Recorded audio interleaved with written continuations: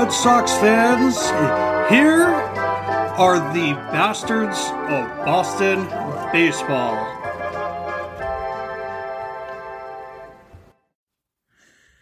Hello, everyone, and welcome to another episode of the Bastards of Boston. Kind of doing a weekend wrap of the last three games. Plenty to talk about. Another pitcher-heavy episode, but we will kind of get into some guys in the lineup as well. For the second show in a row, I am joined by Charlie Smith, Job Goddard. I didn't fire the other guys. It just worked out this way. Hey guys, I missed you. Yeah. So no, it's good. I mean, sure, probably could use a wash, but we keep winning. So which shirt is that again? Just lose for the record.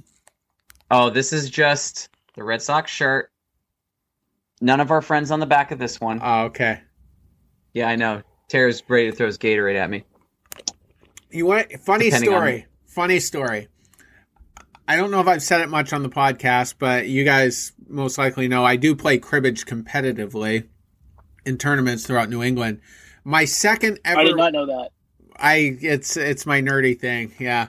I love cribbage. Really? We'll talk. I'm a big fan. We'll talk after the show about it. But anyway, I wore my Jonathan Papelbon shirt for one tournament. I think it was like it was my second or third year full time. Wore my Papelbon shirt. Drew seat number 58, the same number that was on my back.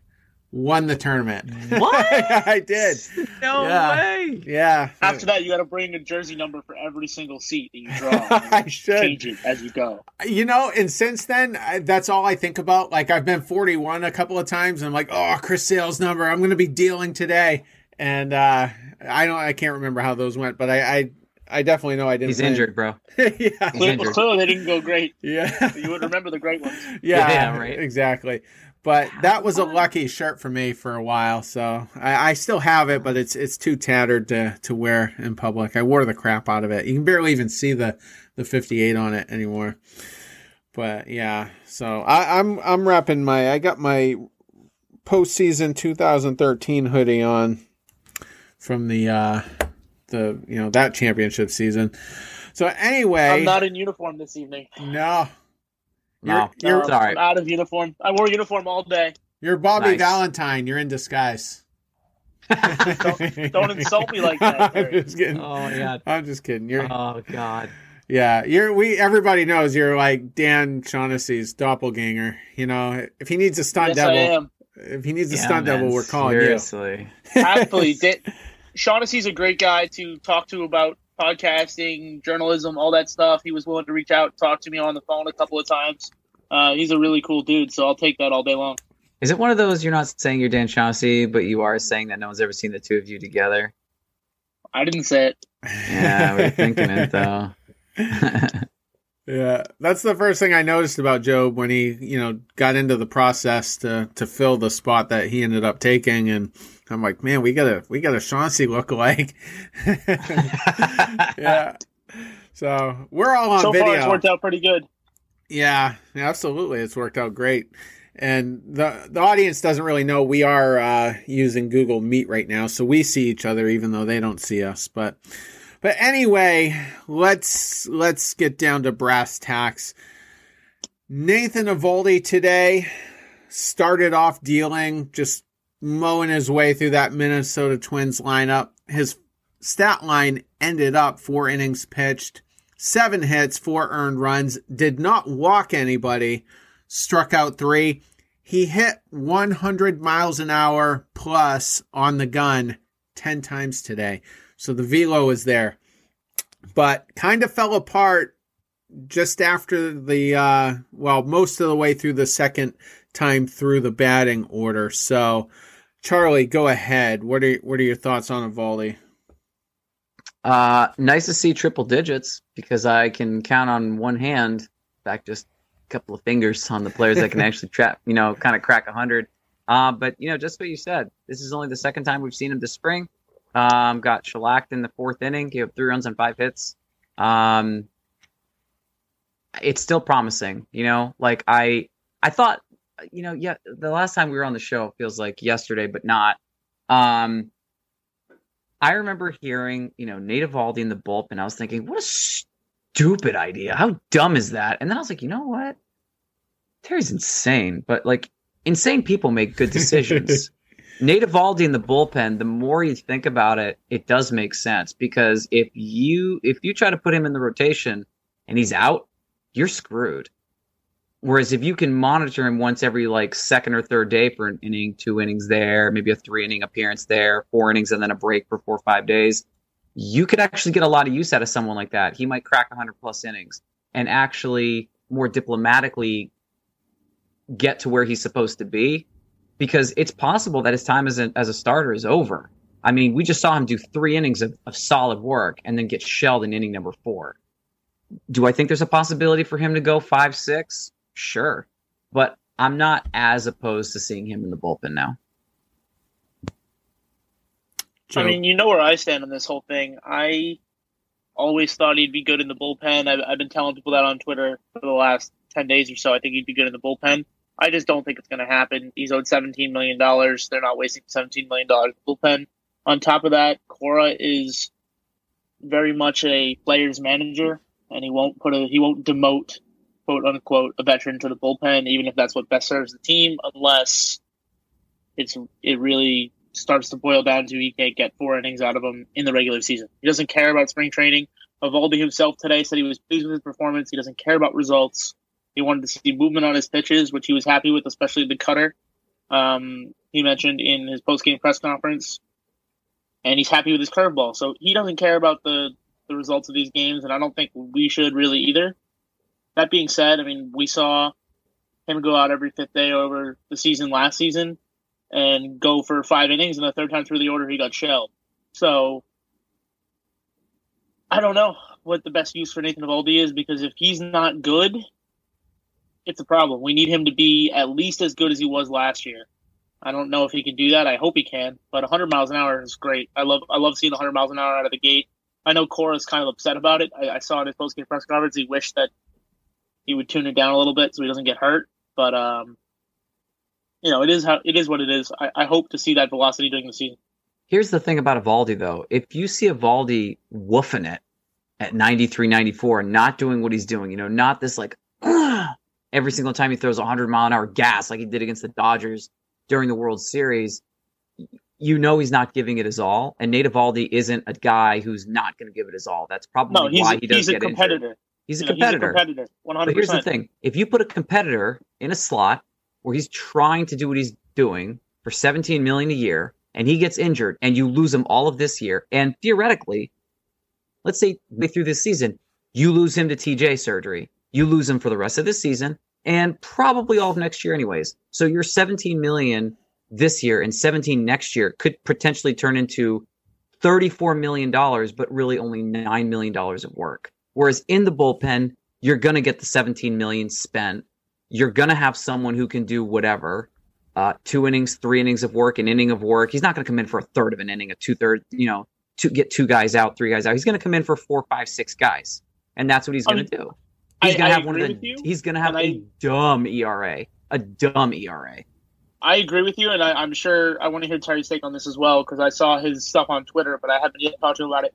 Yeah, I think that is probably the best use for him. And in October, guaranteed, if we make it to the playoffs, that's where he goes. He's the guy that slots into the bullpen, and we go with a 4-man rotation. I think that's without, doesn't need saying. But I don't think Cora will do it. I just don't. And that is, no matter what performance we see for April and May, I don't think it's going to happen. Unless he needs time to ramp up, in which case, maybe, but I doubt it. Doesn't look like he needs time to ramp up. He's throwing 100 miles an hour in spring training.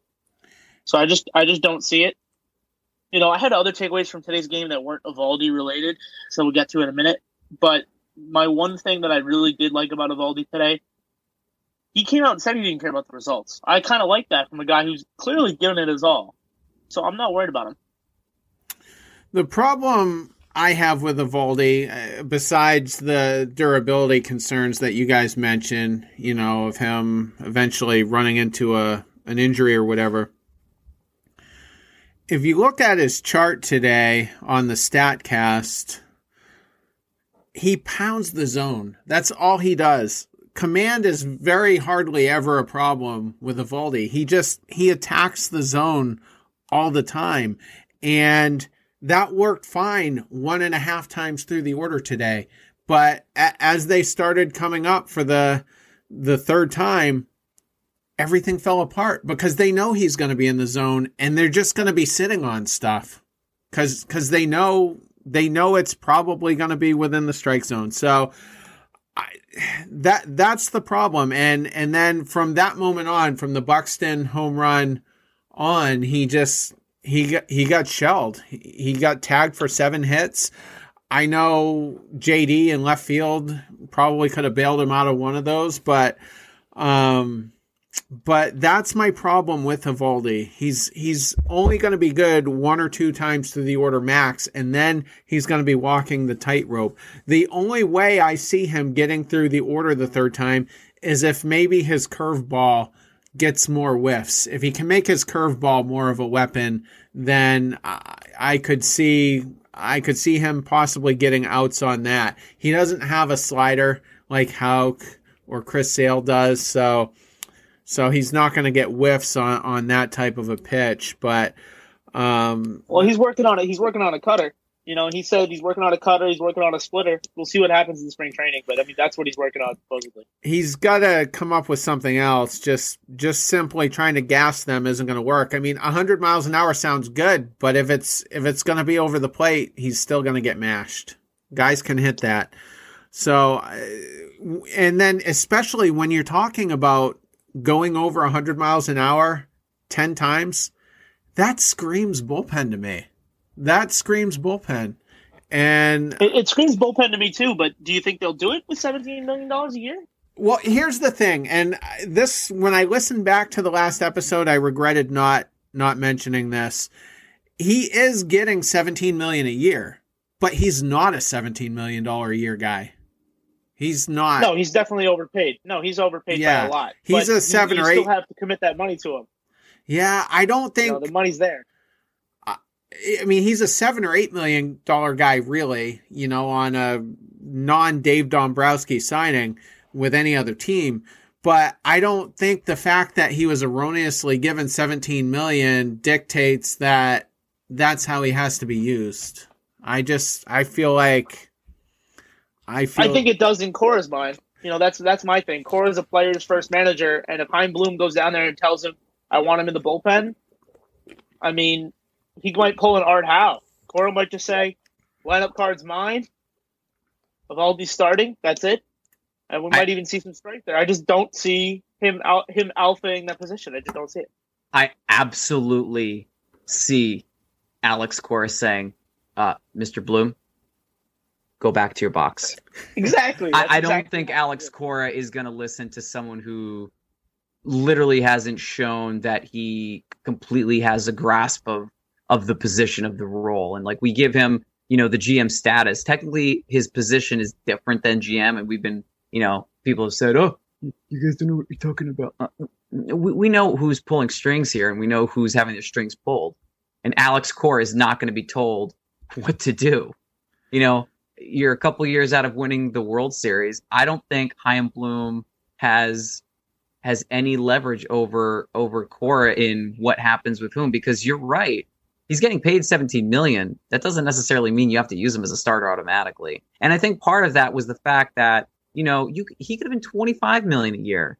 What's the best thing for the player, and what's the best thing for the team? That's what Alex Cora is going to do. If it means you come out every third day for an inning and 2/3, guess who's coming out for an inning and 2/3 every third day? And Bloom, you know what? He may not want to stay because he doesn't like the fact that he doesn't have all the power. It's like, imagine being the GM of the New England Patriots and Bill Belichick is your coach.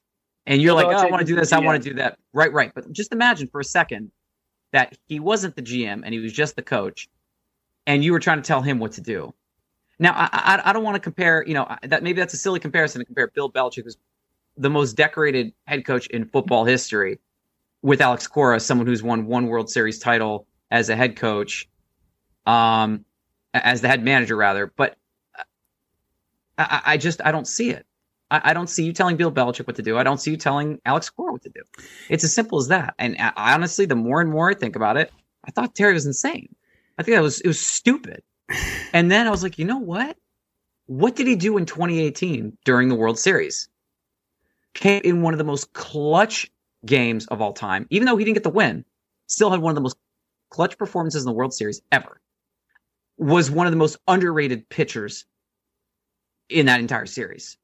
Yeah, I have something I want to bounce off. I have something I want to bounce off to both of you. Then, now, what do you guys think about Eovaldi if Plawecki is catching? Does that improve your thought process on how did they do last year? How did they do? Well, so here's my thing. They did no better than if Vasquez is catching. The splits are pretty even, but the way that I look at Christian Vasquez and the way that I look at Kevin Plawecki are very different. Kevin Plawecki to me is a better game manager than he's given credit for. Vasquez is not as good a defensive catcher as people think. Just because he has a cannon for an arm, he hasn't necessarily brought the ERAs down at pitchers. It's something we talk about a lot on the show. He's going to do even worse this year. Exactly. So here's my thinking. Plawecki gets him through the third time in the order. Easier or better than Vasquez. Because Vasquez might have a tendency, and I didn't look at the numbers or anything, this is just my instinct. Vasquez might have a tendency to lean on that fastball a little bit more if he's not as confident calling the game. I don't think Christian Vasquez is a good shot caller anyways. I don't think he's that good at it. Plawecki might bring him through the third time in the order successfully. If right. he can better mix the pitches. So I'd like to see that combination at some point, not necessarily in spring training, but I would be okay if they started out the gate like that because Plawecki's probably going to catch 2 days a week. My concern with that is that if that goes to, the front office's head and they're like, wow, look at that. Nate Eovaldi, 16 innings from the pen, 4 hits, 1 run on a home run with 3 walks and 21 strikeouts. Let's give him a start. And then in the 4th inning, he falls apart. And then you shatter his confidence. The way I look at it is Plawecki can't possibly do worse. Well, I mean, he could, but the odds are unlikely. I mean, I'm just thinking Eovaldi's going to be in the starting rotation. Like, no matter what you or I or Terry says about it, start the season, Eovaldi's slotted as a starter for the Red Sox. Yeah. So, to me, he has to.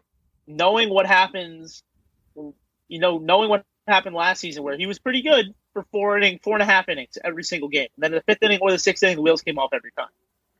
Yeah. I would slot him with a different catcher. That's why I would try it. I think Alex Cora will hopefully, be intuitive. The biggest lie every manager says in spring training every year, and it happens all across the league, is there's going to be no personal catchers this year. And then when the team starts struggling and the wild card races get tight, guess what? They're going to be paired up with the catcher that they pitch the best to. So if Plawecki stands out, and I think he caught Eovaldi today, actually. In fact, I'm positive he did. If he stands out as being the better catcher for him, or even the better catcher for Richards or Pivetta, that's what I want. I think Christian Vasquez hurts this pitching staff because he's not a great game caller. He's a great defender. Balls aren't going over his shoulder or through his legs, and I love that about him, and he keeps the runners in check. He's elite when it comes to all of that, but he's not a good game caller. He's not Sandy Leone. He's not Jason Varitek. So I was so disappointed we didn't make a move to trade Vasquez last year.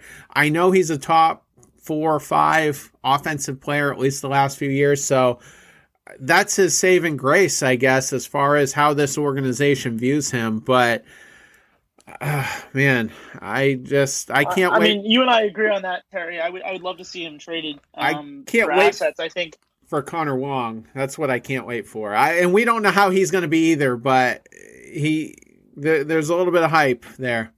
Hang on, before we do move on, I want to touch on something you guys did talk about with Bloom and Cora real quick. And I mentioned this very briefly on the last episode that Jason Andrew and I did. So I think that was within the last 3 or 4 episodes. Bloom made the mistake of his life by bringing back Cora. Now, I don't know if Cora is going to have as much authority as you guys say. I hope he does. I think the manager should have the authority. I hate front offices that let the analytics guys make too many of the decisions. That's never a format I want for the Red Sox. But regardless of whether Cora has authority or not, or the majority, the bulk of the authority, here's what could get interesting. If the team underperforms this year and say they finish sub 500, whether that's 75 wins, 78 wins, 80 wins, and then I know exactly where you're going with this. And then say next July, we're 5 games under 500 in the month of July. Who's the fan base going to be pissed at? Are they going to be... Chaim Bloom. Exactly. So that's why there's a lot of pressure on Chaim Bloom here to get this right. The fans aren't going to be calling for Alex Cora's heads. They're going to be calling for Bloom's head. And most general managers or whatever, chief baseball officers, most of them get to fire one manager over the course of their tenure. And by the time the second firing comes, it's usually the general manager that gets fired. So he made in terms of his own interest, he made a bad decision as far as bringing back somebody who's going to be more popular than him if the team tanks. I'm interested to hear what Charlie thinks, but I think 2 things. I think 1, Chaim Bloom has everything to lose, and 2, I don't think that was Chaim Bloom's decision. I think that was John Henry, Tom Warner, Larry Lucchino saying, hey, people are pretty pissed that we traded Mookie Betts. We need to win some goodwill here. And they went out and re-signed Alex Cora. It was a complete screen. Like, we're going to bring back Alex Cora, but we're going to give the illusion that we're going to actually have other managers think that they have a chance to come to Boston. Why? Because the Red Sox won a World Series with Alex Cora. The players around Alex Cora did well, incredibly well, to the point where when he left, it was like, well, crap, we got another guy in there. And I still feel bad. I still feel bad that he was only there for 1 year and he ended up getting to Cannes, even though he was an interim guy. I still feel like, you know what's the worst that happens? Keep him in some capacity, maybe not as your head coach, but do something. I don't think that people are going to be, if Alex Cora doesn't do well this year, it will still be Bloom's fault. And if Alex Cora and the Red Sox end up doing great, guess who's going to get the credit? Not Bloom. So Bloom loses either way in this scenario. If I don't necessarily agree with that. I'm just saying what's going to... Bloom has been catching a crap load of flack for me from literally anyone that's a Red Sox fan. If something doesn't go right, we didn't sign this guy, we didn't sign X, Y, and Z. Well, why? Well, we were too busy thinking about who we should sign, because we really wanted Garrett Richards, So that's where that's going to come back to bite him in the ass. Excuse my French. But that being said, if the Red Sox underperform again, it's Bloom getting the blame. If the Red Sox do great, I think it'll still be Alex Cora who gets the credit because they didn't do well last year. Bloom was still here. They're going to say, oh, well, it had to be Alex Cora. If you want to give Bloom credit, okay. But it's still going to be the manager who inspires the team.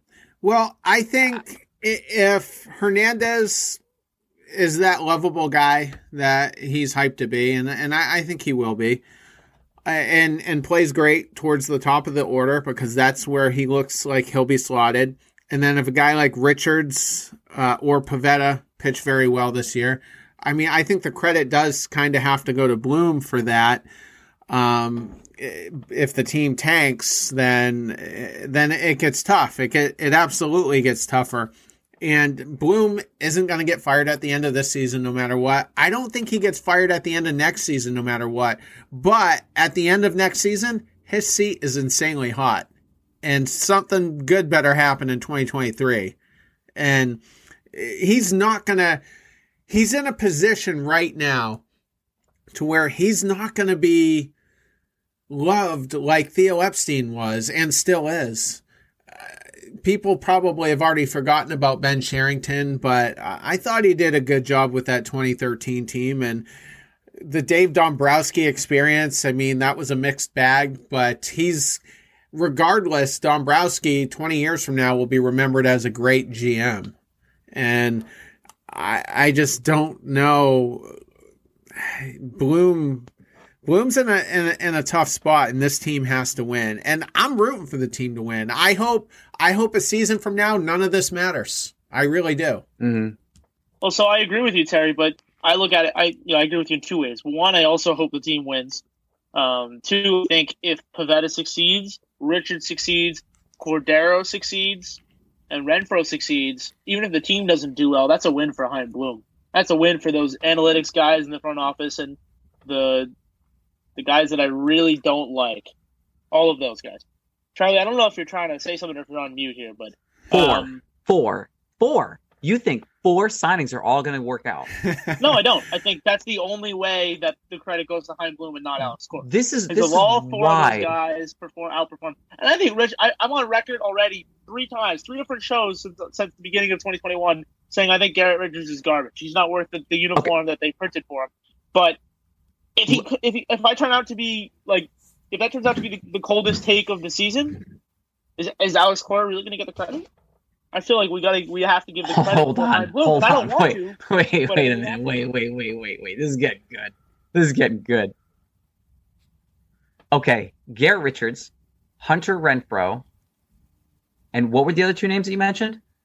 Cordero is not even ready yet. Who's not even ready yet? Okay, and who was the 4th one? Honestly, on the top of my head, I can't even remember. Pivetta, maybe? I'm going to go with Was it Pivetta. Yeah. Pivetta. Okay. Pivetta, Richards, Cordero, Renfroe. Thank you. Renfroe. It just sounds Specifically like those 4, because those 4 came in under Chaim Bloom and nothing to do with Cora. Okay. These are 4. Let's tier them. A, B, C, D. Right? Cordero. Who knows? We don't know. But right now, tentatively. C-. C-. I'd say C-. Okay, cool. Richards. D. We don't even like Richard, okay? Renfroe. C.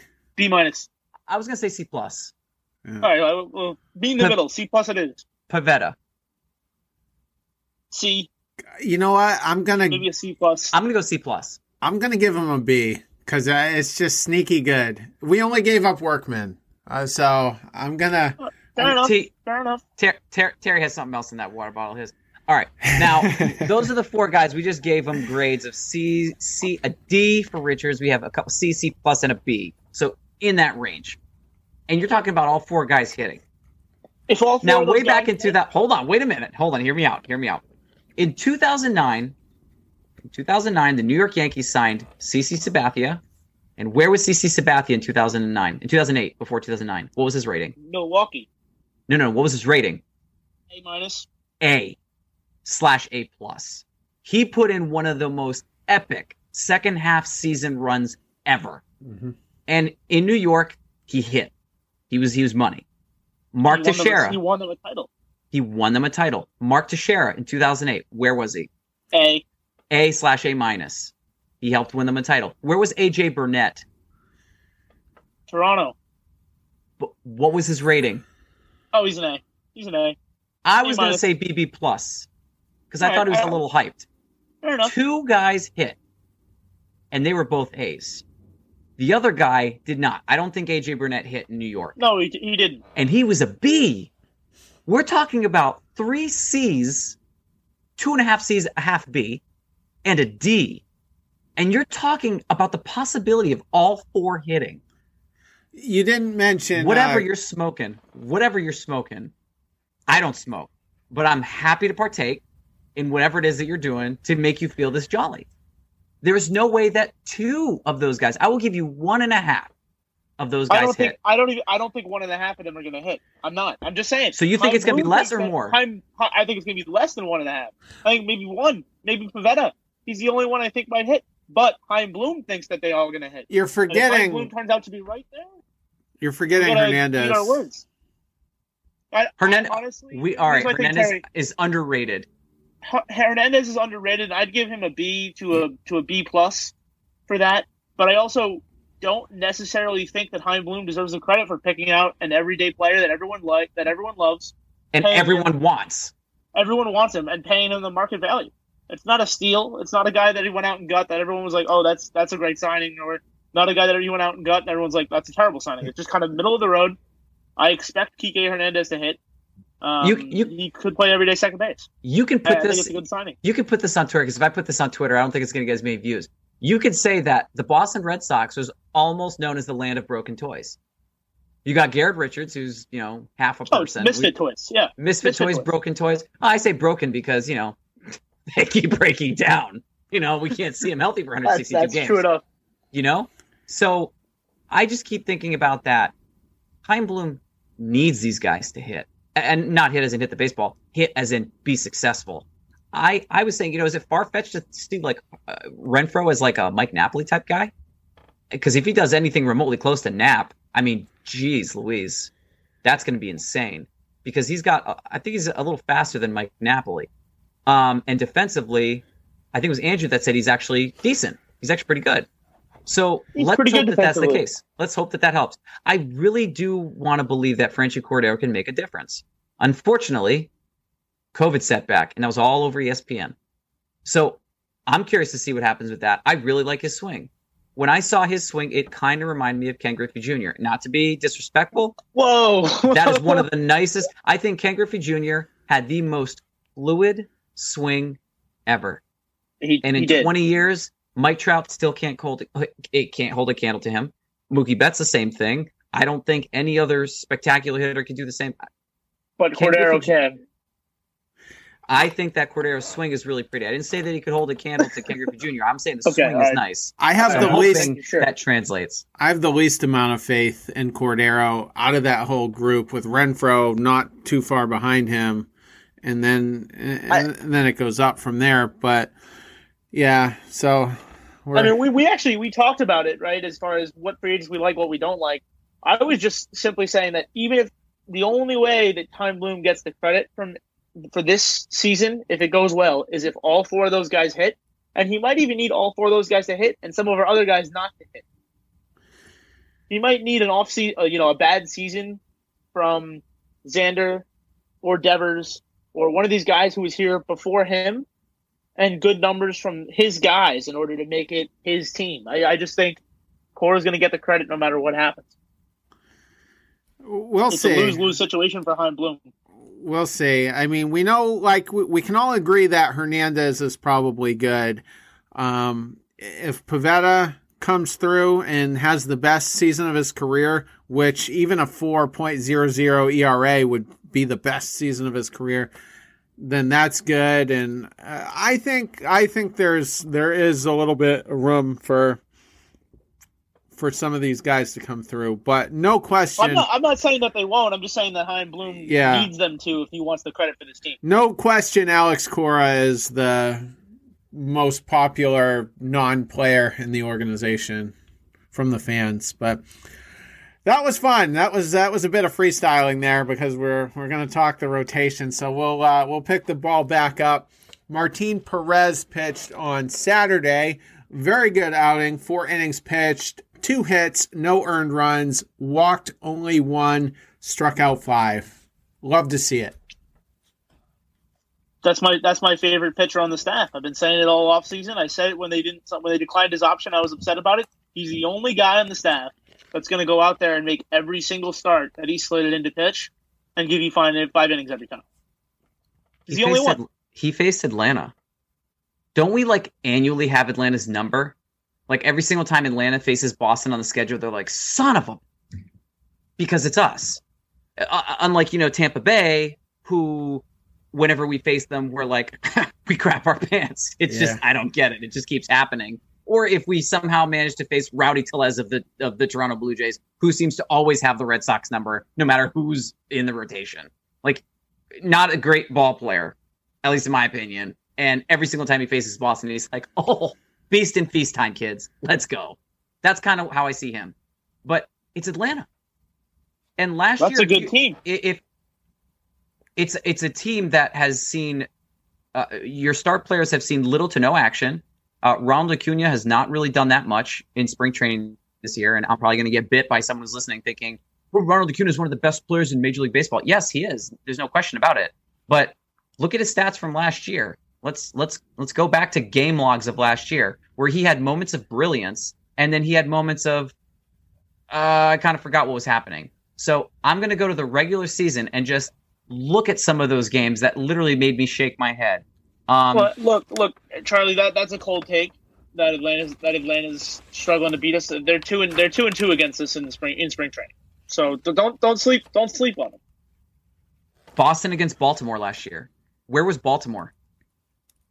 Oh, fading Baltimore is the most profitable strategy in gambling today.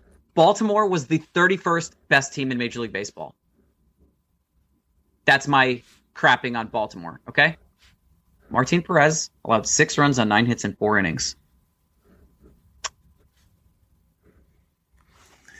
We do have Atlanta's number in the regular season, I feel like. We had a pretty good series against them last year, and I think we have in a couple of seasons prior. But great team. Sucks they blew a 3-1 lead against the Dodgers. you know they would have won the World Series if they went there, but they didn't. But yeah, I was glad to see what we saw out of Perez. And another thing we didn't talk about, like something got leaked out that he was going to take number 33, and then like Twitter like went on a rampage, like how dare he take Jason Varitek's number? And then there were people trying to defend it, you know, because there's always going to be that demographic of Red Sox fans that will defend literally anything.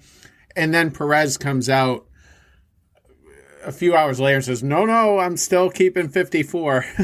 And so kind of saved himself there for a moment. But well, so Terry, from what I understand, that was an intern copied over the numbers from when he was in Minnesota, right, where he was 33. Yes, and so it was an intern's mistake, which could mean anything, but that's what I understand from that.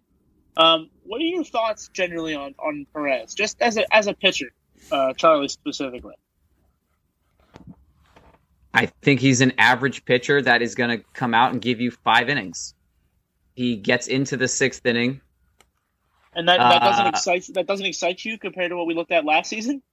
No, I'm just giggling here a little bit to myself. I think. I can't. Sorry, I can't. I spilled something here. I think he's going to get you into the 6th inning. I think he can possibly get you into the 7th because, as evidence from last year, he did it one time. He could do it. He will get you into the 6th inning. He will not give you 6 innings. To be a quality starter, you need 6 innings starter. Martin Perez has shown us last year that he could do it 3 times. He pitched 7 innings once, never went deeper, and that was against, funny enough, Baltimore. The following appearance that he faced Baltimore, he got shellacked. He got rocked 3 times this year. And 2 of them were against Baltimore. So this is the thing. Martin Perez has the ability to do really well against crappy teams and poorly against bad teams. If you're supposed to be above average or considered to be above average, you need to dominate crappy teams. You need to dominate against poor competition. Let's be clear. The Red Sox weren't dominating anybody last season. That's why Perez is the You weren't asking about the whole team. Okay. You weren't asking about the whole team. You were asking about him. And if you give up Fair 5 enough. or 6 runs a game, you're not giving your team a chance to succeed. So you can say whatever you want to defend someone like that, but if you allow 5 or 6 runs, you're not doing your job. Your ERA is over 9 because you're not pitching 9 innings. His ERA last season was a 4.5 flat. Right. Not great. But if you give up 6 runs in less than 9 innings, your ERA is over 6. Yes, it is. He gave up like 8 runs or more, like it was like twice, and his ERA is blown up because he got shelled twice. So I got a little bit more confidence in him. Ideally, he would be, a number 4 on most rotations, but if you go back to the start of 2019, he was lights out that first half of the year with the Twins. Then he fell apart, and then he comes to the Red Sox. Like I said, with the exception of a couple of starts last year, pitched very well. So I'm more in the optimistic side of it with Perez. I think he will be a stabilizer out of that rotation. And yeah. So, I'm the president of the Martin Perez fan club. But I just don't understand the dislike, Charlie, for Martin Perez compared to the rest of the rotation. The rest of the rotation's not, they're all question marks. And the one thing I love about Perez is he's not a question mark. You know what you're going to get. And sometimes that's refreshing. I mean, it's not Pedro. It's not you go out every fifth day and it's all sunshine and rainbows. But it is something. It's great. So it's good to know sometimes what you have in a pitcher, even if that's not fantastic. That's why I love Martin Perez. I'm going to defend him until he can't pitch anymore. We'll see. This is year 2. It's going to be a different team, different. You have a different lineup. Maybe a team that can potentially crack more runs. We'll see what happens. I'm willing to give this guy a second chance because why not? He was willing to come back again, despite having the season that he did. Yes, his ERA was, Job, you said it was 4.39? 4.5 flat. 4.5. Not great. But also, not the worst because Porcello's ERA was close to 6, right? Oh, him and the Section 10 guys were having too much fun. So here's the thing. Give him a chance, see what happens. The worst that happens is he does the same thing again. So let's just see what happens with him. We do. Well, I'm going to give him a tiny bit of credit, but before we, okay, Terry, before we move on, on to the next phase of the debate, can I just give a shout out to Whitlock today? Oh yeah, Whitlock was lights out today. Great. He pitched 3 innings of shutout ball, 2 hits. He did the same thing 4 days ago in his first spring training outing. He's now got 6 innings. He's given about 4 hits. He's got 1 earned run, I believe. He looks really good for a Rule 5 guy. I know he was a throw-in the Ottavino trade, but wouldn't it be something if we can just take a Yankee player who they threw away and turn him into something great? Like the reverse of Johnny Damon? I feel like we're always giving players to the Yankees. Can we just, get a little back? It'd be so much fun. Well, I'll tell you what. If that happens, and it looks like it could happen, and Ottavino, a little shaky as well, but if those two end up being studs in our bullpen, Brian Cashman's pants are going straight to the ground.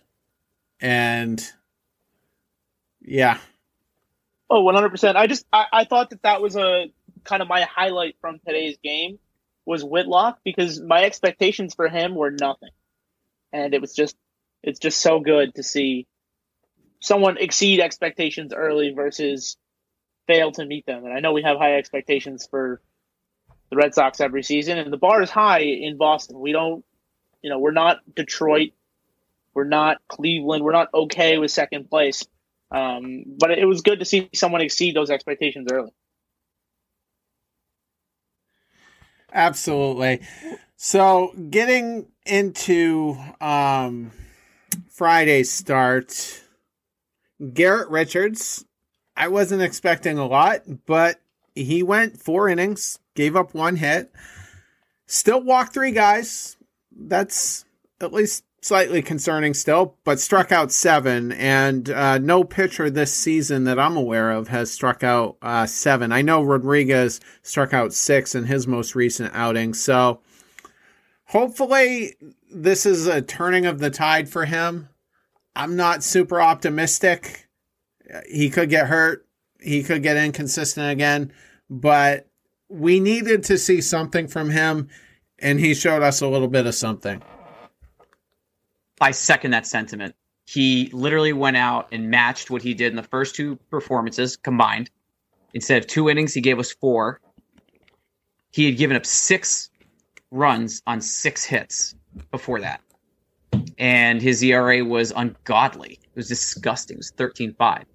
He's since cut that ERA in half because he obviously had pitched 4 innings, didn't allow a run, struck out 7 guys, and he was electric. I will be the first one to say that was a pleasant surprise after 2 kind of shoddy performances, but there are people that have said, give him a chance, give him a chance, give him a chance. I was not feeling it, was not vibing it, but I will say this is a fantastic step in the right direction.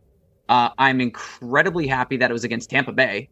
We faced them a crap load this season and every season since they're a division rival. If I could see another one of those and not another one of the first 2 appearances next time out, I won't have the feeling of actually I won't feel like I'm going to be saying that was an anomaly. That was just one performance, and we got months of baseball, plenty of starts, so there's going to be plenty of opportunities to be like, all right, great, this is going great, or plenty of opportunities to say, all right, I was wrong, and I was wrong. I will be the first one. I will admit every single time that I'm wrong about a call that I've made, and I was absolutely 100% wrong on the 3rd performance for Richards. I wasn't even talking about the 3rd performance for Richards beforehand because I already signed off on him being garbage. I said it on 3 different podcasts so far, and he must have heard me. He must be listening to us, Terry, because he went out and shut down Tampa, I believe it was, and he pitched fantastic. Dynamic fastball, good curve. It's tough to find something to dislike about an outing like that. And then I remember what happened previously where he walked 5 hitters in 3 innings, and I feel better about my take before that start. I hate pitchers who walk batters. That's my core value that I will stick to. If you walk batters, I'm not going to give you the benefit of the doubt. If you don't walk hitters and you're getting shelled, okay, benefit of the doubt. Maybe you're tipping pitches. Maybe you're just not there yet. Who knows, especially in spring training. But if you're walking batters in spring training, you're not going to get the benefit of the doubt from me, and he needs to give me another start like the one he gave me the other day for me to kind of stop hating on him on a regular basis. I'm still a pessimist overall. You know, he's pitched 76 innings in 5 years, and it's probably going to take until most of the way through May, maybe even June, of him being fairly solid before I'm like, okay, you know what? That was a good signing, and it was worth the risk. But I'm just, it's going to take me till about that point to really, you know, start to get comfortable. There were other signings out there. We won't get through them all because it's you know, beating a dead horse at this point. But like I said, he turned the tide a little bit and showed us what the front office was hoping he would, and we'll take it from there. Alex Cora did say that Richards will make 3 more starts before opening day, so still probably 12 to 15 innings more work ahead of him before the start of the season regardless. I want to mention some stuff here about a few guys. We've talked about who's going to make the team, who isn't going to make the team. Christian Arroyo is looking really good right now. He's hitting .348. That's his average. 400 on base, 609 slugging. His OPS is just over 1,000, and he's hit 2 home runs. I'm pretty encouraged, and I've been more of a Christian Arroyo guy than anybody on this crew, and I like what I'm seeing. I absolutely like what I'm seeing. I liked him. I liked him last season, even in the Rule 5. I think he's shown us kind of good stints. I don't know necessarily that he has a spot on this roster, no matter how well he plays right now. But I do know he's out of options, right? So he's going to likely stay with the team. I just don't know if he's going to get playing time, which kind of makes me nervous. Right now he's getting good quality playing time, and he's living up to it, which is encouraging. But when the season starts and he's only hitting maybe playing 1 out of every 7-8 days, is he going to be able to do that? Because until then, I don't know that no one's going to pinch hit Arroyo into games over, say, a Christian Vasquez or even a Bobby Dalbec, because this team loves the home run strikeout thing that Bobby Dalbec's got going on. No one's pinch hitting him into games, even if he's slugging through the roof. And I don't think there's room for him right now. I just don't, especially with Xander Bogaerts saying he's ready. What do you think, Charlie? Yeah, so that's the thing. They're talking about Xander Bogaerts being ready by spring training. He's feeling really good. I'm kind of inclined to agree, but this is straight out of Jason's playbook. Where what's to say that this isn't just JBJ's the spring training darling, where he just lit up spring training and then was a ghost for the season? Do you give him the chance to perform in Boston, and if he doesn't perform, cut him? What? It's tough because you have players that you could send down who have options, or you have players that can do damage now and strike out a lot now too. What do you think fans want to see more of? Someone who's doing well during spring training who may do well, or someone who's got the opportunity to put one over the fence every 3 games? I'm curious what Terry thinks, because what I think is that fans want to see this team win. They don't care how it happens, and they're fans like me, and I know Terry agrees with me like this. I like to see balls in play. I'm tired of seeing the strikeouts. I don't want hitters who strike out and then hit a home run and then strike out and hit a home run. That's not interesting to me. It doesn't entertain me. I know there's people on the crew that disagree with me. But I would just like to see the best player, the best 9 guys on the field at the same time for the Red Sox to try to win us some games to get us to October. The division is not that strong, guys. Toronto's pretty good. I still think New York is heavily overrated by everybody in the media, everybody in the fan base, because they're going to get hurt and they can't stay healthy. They already lost Zach Britton until July. It's a wide open division, and if we perform up to the ability that we think we can, even if we projected at 87 games as the high point for us among us on the show, we can still do some damage. I want to see these guys play. What are your thoughts, Terry? Well, Arroyo will make the team regardless because he's out of options. So at least for the start, he'll make the team. I think his performance will justify them finding some way for him to be in the lineup. Whether, like I said, that forces a guy like Hernandez to go into the outfield, and right now we don't have Cordero, so that could be what happens to start. But I think Bloom likes him. He's traded for him twice, and I think he's here for a reason. And he hit a home run today. He's hit 2 so far. But it's just worth watching right now. Another guy who has been on fire all of spring training right now won't make the team because he does have options, but that's Jonathan Arauz, hitting .409 right now with a .458 OBP, 773 slugging, over 1,200 with his OPS, and he's just absolutely on fire. He might be my favorite player that never sees the field. I am a big Arauz guy. I think he deserved more time last year when the team was struggling. They still didn't put him in games enough. I think this year you're probably going to struggle to find room for him at any point, because I think he's not even the first call-up from AAA. I think the first call-up from AAA is going to be Michael Chavis, who's not going to make the roster. So he'd be the second guy up in the infield. If you lose 2 infielders, you're in trouble with this team, because one of those infielders is going to end up then being either a Rafael Devers or a Xander Bogaerts. Those are the 2 guys who would have to be hurt for him to move up. So I hope we don't see him in the big leagues, because that would mean we have disaster has struck. But the kid can flat out play. He's proven that he deserves a shot somewhere. So I would be surprised if they don't try to find him a way up, but I don't see it happening. Go ahead, Charlie. Well, go ahead. No, go ahead. Okay.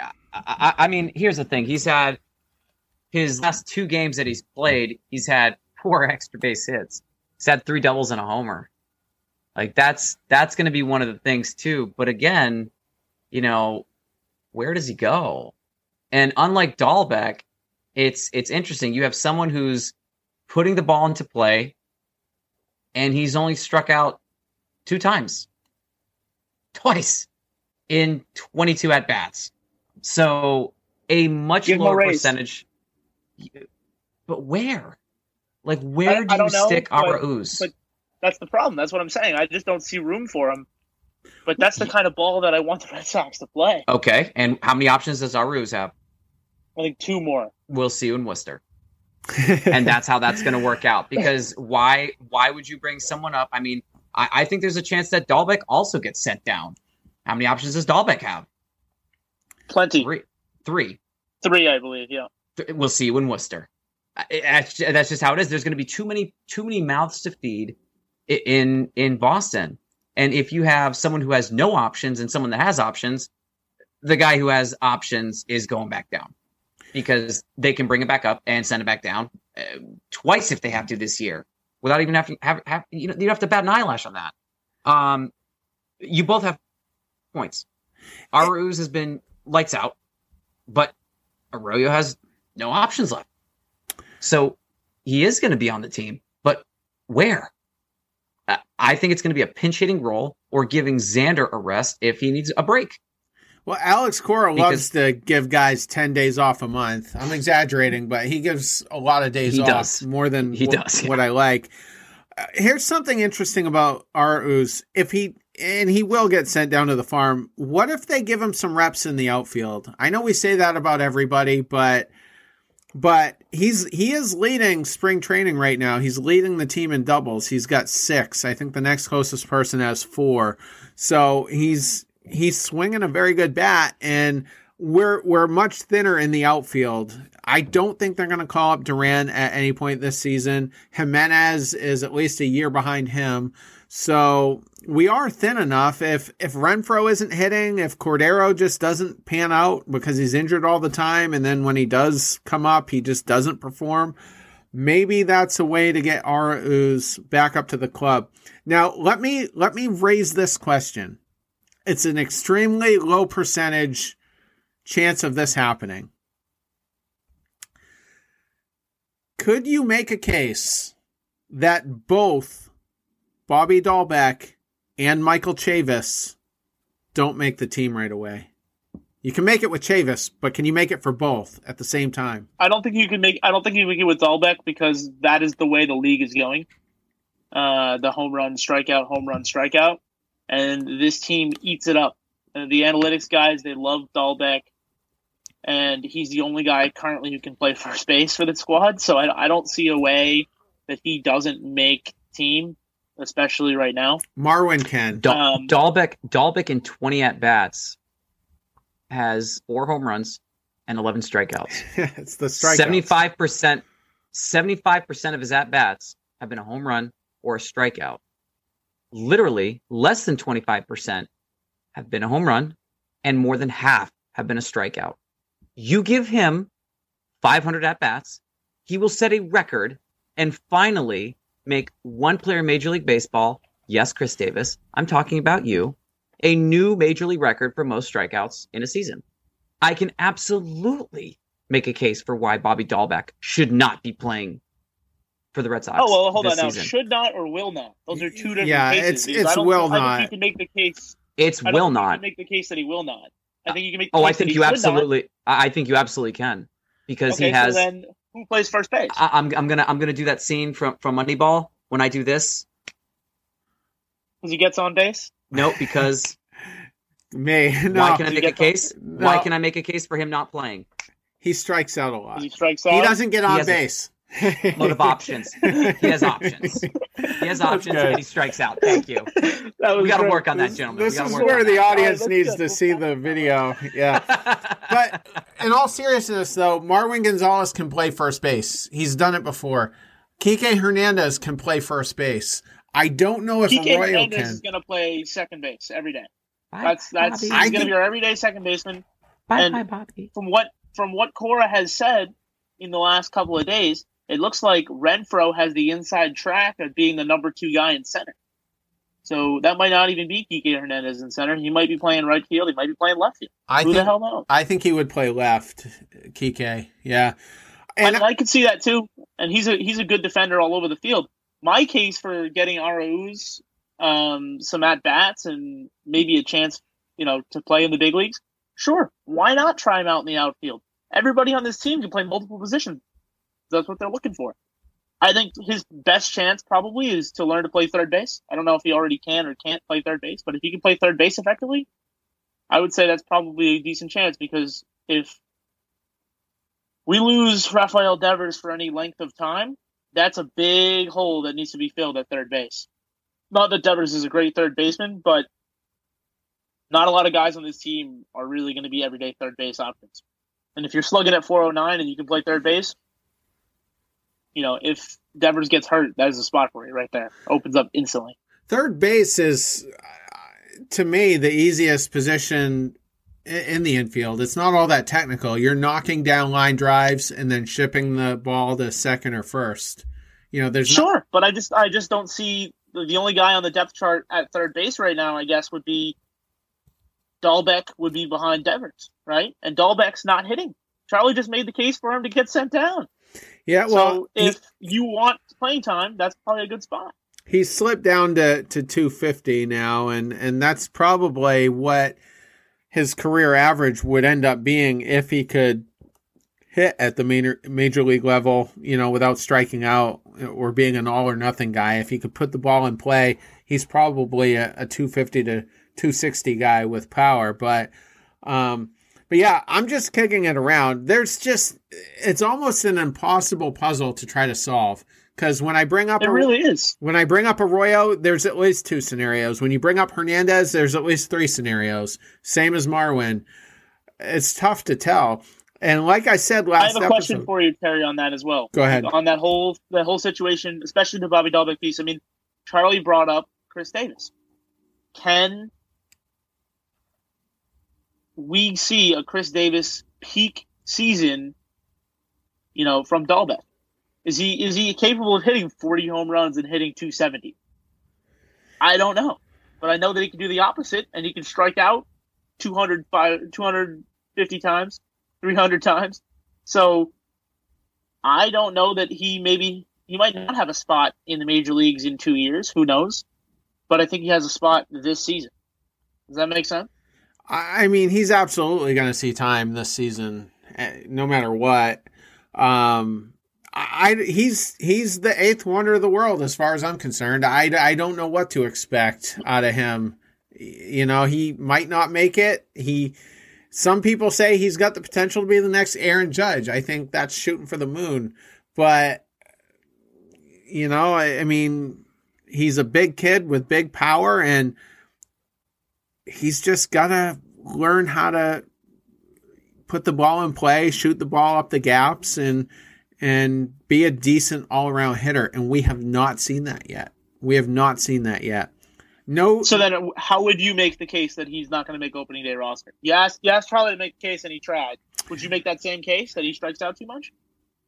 If his numbers dip, we've got, 3 weeks left? 2.5 weeks left? Yep, about 2.5.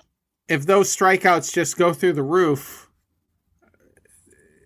maybe Chavis stays up. Maybe he just pulls off the upset and stays up. But if they both go down, it's because Arauz is killing it, and they want to find a way to keep him in the lineup, and they just see Worcester as a way to give Dalbec more reps, give him time to settle down, get into a groove, take the pressure off of him, and I think that would be the reasoning for it. So if Terry Cushman is GM for a day, is that the decision that he's making? Are you sending down Bobby Dalbec? Are you keeping Michael Chavis? Are you bringing up Arauz? Like what is your choice there? Charlie, what do you have? Bobby's getting sent down until Bobby can learn to not strike out all the time. Because if I am guessing when he comes to the plate, I am saying strike out every single time because I know I'm going to be right half the time. It's an uncomfortable... So you're sending down Bobby Dalbec. Who are you bringing up? It's not who you're bringing up. It's who you're keeping. Or who are you keeping? Are you keeping Chavis or are you keeping Arauz? You're only going to keep one of the two. They're both doing pretty well in spring training. You're keeping Arauz for two reasons. One, hot hand. Two, Michael Chavis has options. I don't know if Arauz has options. So He you're does. slotting in Marwin Gonzalez Does or Arauz at first base. Who would I rather Every have at first base? I would rather have Marwin Gonzalez at first base. So then Arauz, you're keeping Arauz up to play to pinch hit, and then the starting first baseman is going to be Marwin Gonzalez. If Arauz ends up slotting in to be a potential backup, because who's your number two? Who's batting in the or who's playing second base? Right now, I would say Kike Hernandez. Okay, if Kike's playing in the outfield, who's playing second base? Marwin Gonzalez. Marwin Gonzalez is at first base. You guys hate Arroyo. That's the thing is Arroyo is there as well. Make, Arroyo or Arauz. It's one of those two guys is going to spell Xander and or play second base. I think that both of them will get enough playing time. They're not going to be full-time starters. They have to accept that. That's it. So Terry, would you do that same thing? Okay, bringing it back to should Dalbec make the team or shouldn't he? That's a very uncomfortable question, but gun to my head, metaphorically, I would send him down. I would absolutely send Bobby Dalbec down because he hasn't shown us anything different. The same concerns we've had are popping up everywhere in spring training right now. So I would So you're sending him down. I would make the unpopular decision to send him down. And who are you keeping then? Who are your three bench players? Well, two bench players in Fluek. Who are your two guys? Arroyo has to be one because you got to DFA him if he's got no options. He's got no options. Yeah, so it's Arroyo, and who's the last guy? Is it Arauz or is it Chavis? So I think mine would be Michael Chavis. Even with Arauz hitting so well, I think mine is Michael Chavis. I'd rather have Chavis than Arauz, but yeah, I think they're going to go with the hot hand, and that's Arauz right now. Arauz has been showing a little bit more, especially recently. I think here's the thing: if Arauz starts to struggle, you know who's waiting in the wings, and it's not Bobby Dalbec. You know, yeah. But we know what Michael Chavis is capable of doing. Chavis strikes out a lot too. I don't want someone who strikes out a lot. Like you mentioned, you want someone who puts the ball into play. Arauz, 2 strikeouts and 22 at-bats.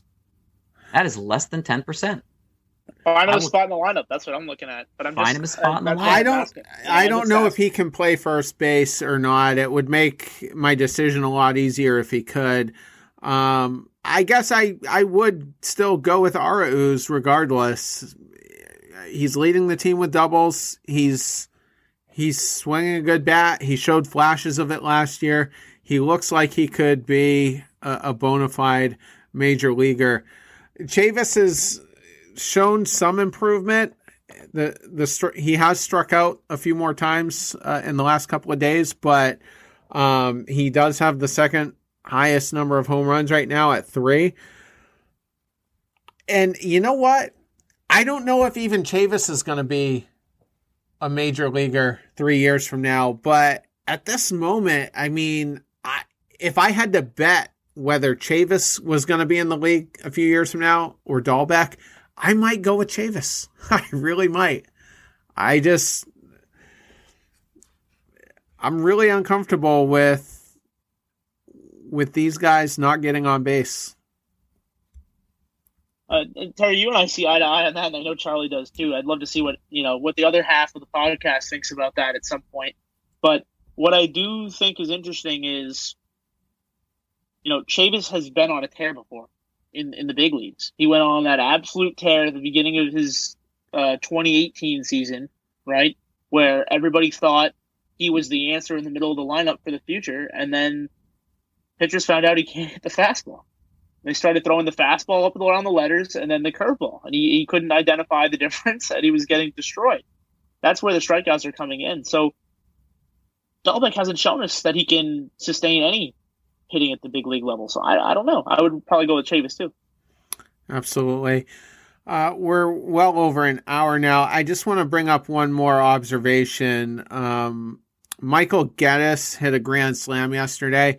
His stat line right now is a little wonky. He is only hitting 167, but he's got a 375 on base because he's walked 6 times, and has an OBP over 800. So I think he's a guy we need to look at. I don't think Chaim Bloom is worried about starting the clock on him or not starting the clock. I think he could force his way onto the team if his performance justifies it. And he was hitting 30 home runs in, I think, AAA as recently as 2019. So has had a great year. Has a good record in the minors, and this could be, we talk about whether we give Bloom credit or whether we don't. This could be one of those sneaky good acquisitions that kind of comes out of nowhere. Kind of like Travis Shaw. He got called up. Nobody expected much out of him, and he forced his way onto the team and had a good couple of years after that. But so that's another guy I think Red Sox fans should have on their radar. He is an outfielder, so that's where if Cordero doesn't work out or if Renfroe gets relegated to the bench, then that's how a guy like Geddes stays with the club. Well, now two questions, Terry, because I'm not as up on him as I should be. I really need Andrew on the show for this part. How old is he? You know? I don't actually, and that's a great question. Because I don't necessarily want to start the clock on him if he's going to be the next guy to pair with Duran and Jimenez in the outfield. Does that make sense? Like, if he's going to be the next wave of great Red Sox outfield, the way that we had Benintendi and JBJ and Mookie Betts, not necessarily the Mookie Betts' caliber, but if him, Duran, and Jimenez are going to be the next big three, I don't necessarily want to start his clock early. But what I do love, and I'm going to borrow what Charlie did earlier, and what happens when I point at you, Charlie, is you just say, because he gets on base. That's why you keep him, right? Because he gets on base. So I'm okay with that. If you walk 6 times and you don't hit the ball, I'm okay with that. I don't care. Yeah. I'd almost rather that because you're not striking out. Right. I mean, at this point, that's better than Bobby Dalbec numbers, even though. No, I mean, did you say 800 OBP? I mean, that's obviously going to come down a lot. People are not going to be as scared of him as, maybe 800 OBP suggests. No, OPS. OPS. OPS. Okay, He's got a 375 on base percentage, which is still elite. Okay, well, yeah, that's still elite, and he might slugging 800. That's pretty good, especially for a guy that's going to come in and spell the outfield if Cordero's hurt. So I like that.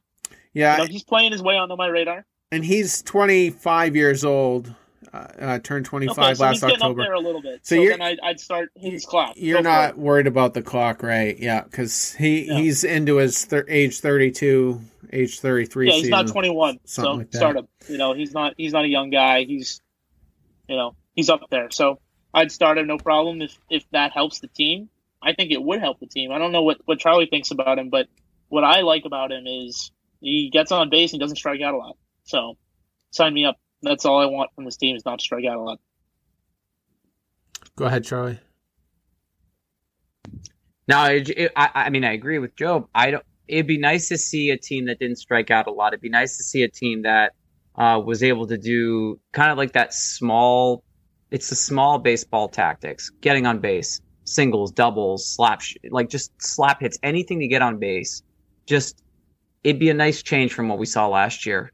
A lot of strikeouts. A lot of ground outs, a lot of fly balls that just didn't get to the warning track. It'd be nice to see a little bit of a change. So, I think the team is built now with Chaim Bloom's acquisitions to strike out more. So anything that changes that and brings on guys who don't strike out a lot, I'm in favor of. That's where our ooze would come in. That's where potentially, Christian Arroyo, how has he done in spring training?